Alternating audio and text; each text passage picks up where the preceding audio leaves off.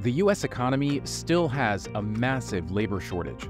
The industry is going to be short of technicians for years into the future. The industry's been facing it for years. Obviously, the pandemic exacerbated the problem. We really have to think about, in these specialty areas, whether it's finance, whether it's tech, whether it's engineering, really doubling down on an apprenticeship program. An apprenticeship is defined as an arrangement in which someone learns an art, trade, or job under another. It's really a mode of learning. I think what people are struck by is the quality. Say chemical technicians are now working with PhD chemists and actually being relied upon to do a lot of the laboratory work. That's advanced skill. Entire fields like nursing, teaching, and construction can't find enough workers. Let's break it down by field. The American Health Association reports 600,000 nurses plan to leave the field by 2027. Data from the National Center for Educational Statistics says the average public school has 2 vacant teaching positions, and that 4% of all public school teaching positions across the country were empty. Even the construction industry will need another 540,000 workers on top of the normal pace of hiring to meet the demand for labor, according to the Associated Builders and Contractors. More and more, these professions are turning to apprenticeship programs to help fill the gaps created by labor shortfalls. And with what experts are calling a manufacturing supercycle on the horizon, the U.S. economy is quickly approaching a make-or-break moment. Not very many high school students think about a career in the trades. Can American companies revive on-the-job training programs to keep factories, hospitals, and schools running?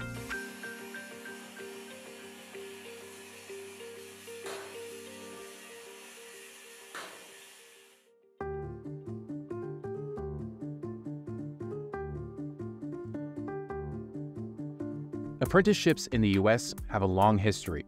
George Washington served under a journeyman land surveyor. Ben Franklin learned the printing business while working as an apprentice to his older brother.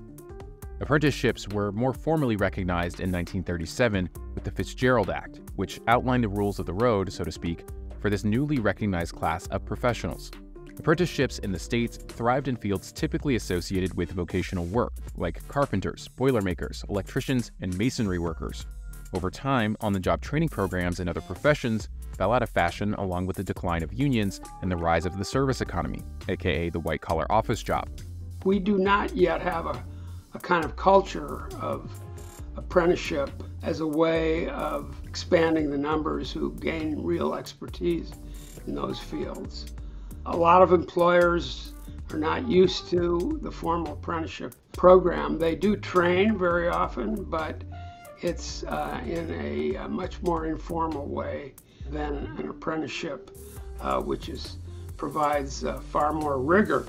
So setting those up is a challenge for typical employers. And that's why we've been advocating funding for training organizations, or what we call apprenticeship intermediaries, to work with companies to help them get started. The White House plans to funnel tens of millions of dollars into these programs over the next few years. Still, that kind of money pales in comparison to the billions needed to fund government financial aid programs for traditional higher education. A modest government investment in those could really yield a flow of training by the employer once the employer gets started. As time passed, the apprenticeship model began to stretch into a range of industries like technology, healthcare, energy, hospitality, and even teaching.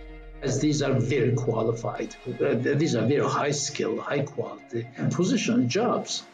And the use of technology is staggering.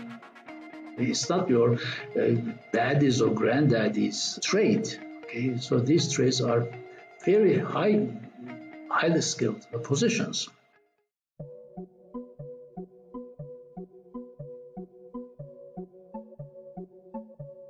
The U.S. labor market has changed drastically since COVID hit the economy in 2020. Labor shortages that happened because of lockdowns and health restrictions have persisted several years later. The construction and manufacturing industries, 2 fields that rely on apprentices, are still scrambling for more workers. Business Roundtable, for instance, is one of the biggest, or most important rather, owner organizations, okay? And they have been complaining about skills shortage. incessantly. So that is sort of a direct evidence that people who are right in the midst of this business, okay, they are saying we cannot find the workers we need. And that in turn has effect on, of course, not only the quality of construction, but also how long does construction take. The auto industry has felt this rather sharply, especially during the massive shift to electric vehicles. The industry is going to be short of technicians for years into the future. And especially, I think, as vehicles get more complicated, they get harder to fix, and that takes more technicians with higher skill levels to do that. Public charity organization TechForce Foundation projects the auto industry workforce will need 900,000 technicians by 2026, and the aviation industry as well needs 78,000 more technicians by 2026. Those jobs are not going to go to Latin America or the Far East or wherever. Those jobs are needed in the U.S. The recently passed Inflation Reduction Act could also provide a big boost to apprenticeship programs. The law grants funding to several sectors that benefit from apprentice-like labor, such as manufacturing and transportation, more than $70 billion going to the sectors. Now, the U.S. could be in the early stages of what some Wall Street analysts are calling a manufacturing investment supercycle. Manufacturing construction is booming in America. This chart shows that spending on manufacturing construction across the U.S. increased by 76% from May of 2022 to May of 2023. A lot of times employers worry, complain about whether they'll have enough highly skilled workers in various fields, including in manufacturing.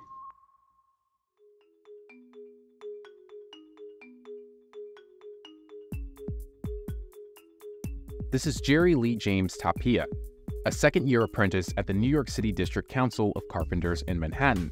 The District Council has a massive teaching facility on the west side of Manhattan, where apprentices learn the trades alongside seasoned professionals. So I go right back on that line, and I draw the inside line. That's it.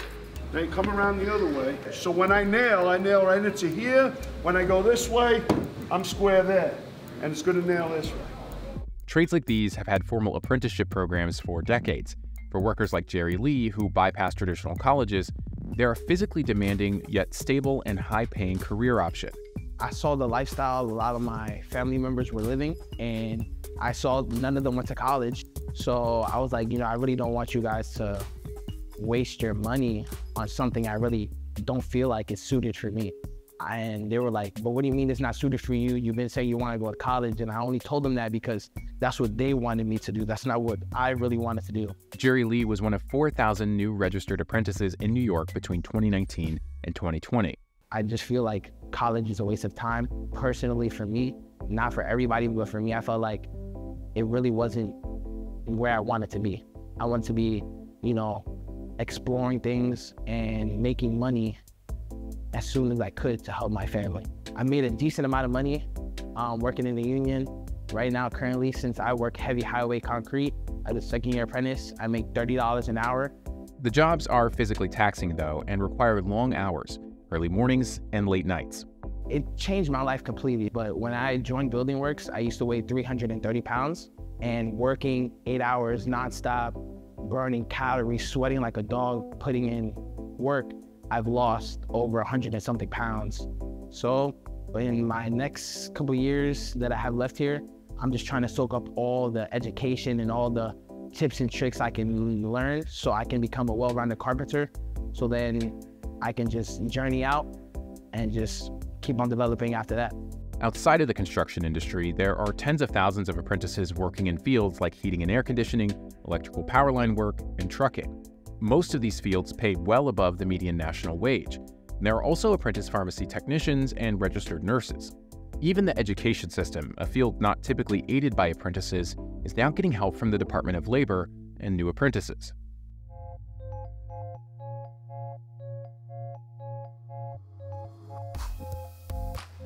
Apprenticeship programs are gaining steam outside traditional focal areas like construction. New York City Mayor Eric Adams wants to place 30,000 workers into apprenticeship programs by 2030 and has expanded the initiative to include tech and computer programming jobs. Adams isn't alone. Maryland's Department of Education recently decided to invest $12 million to expand the apprenticeship opportunities for high school students to scale up work-based learning. Service revenue has dropped because I don't have enough people to service the clients. We have the demand, but we don't have enough supply of service staff to be able to do it, whether it be technicians or service advisors. There's no robots that can produce what we do. We do everything to grade A, top tier perfection, you know? And the amount of work we produce with such precision and the time we do, the time it takes for us to do it, a robot can never match that.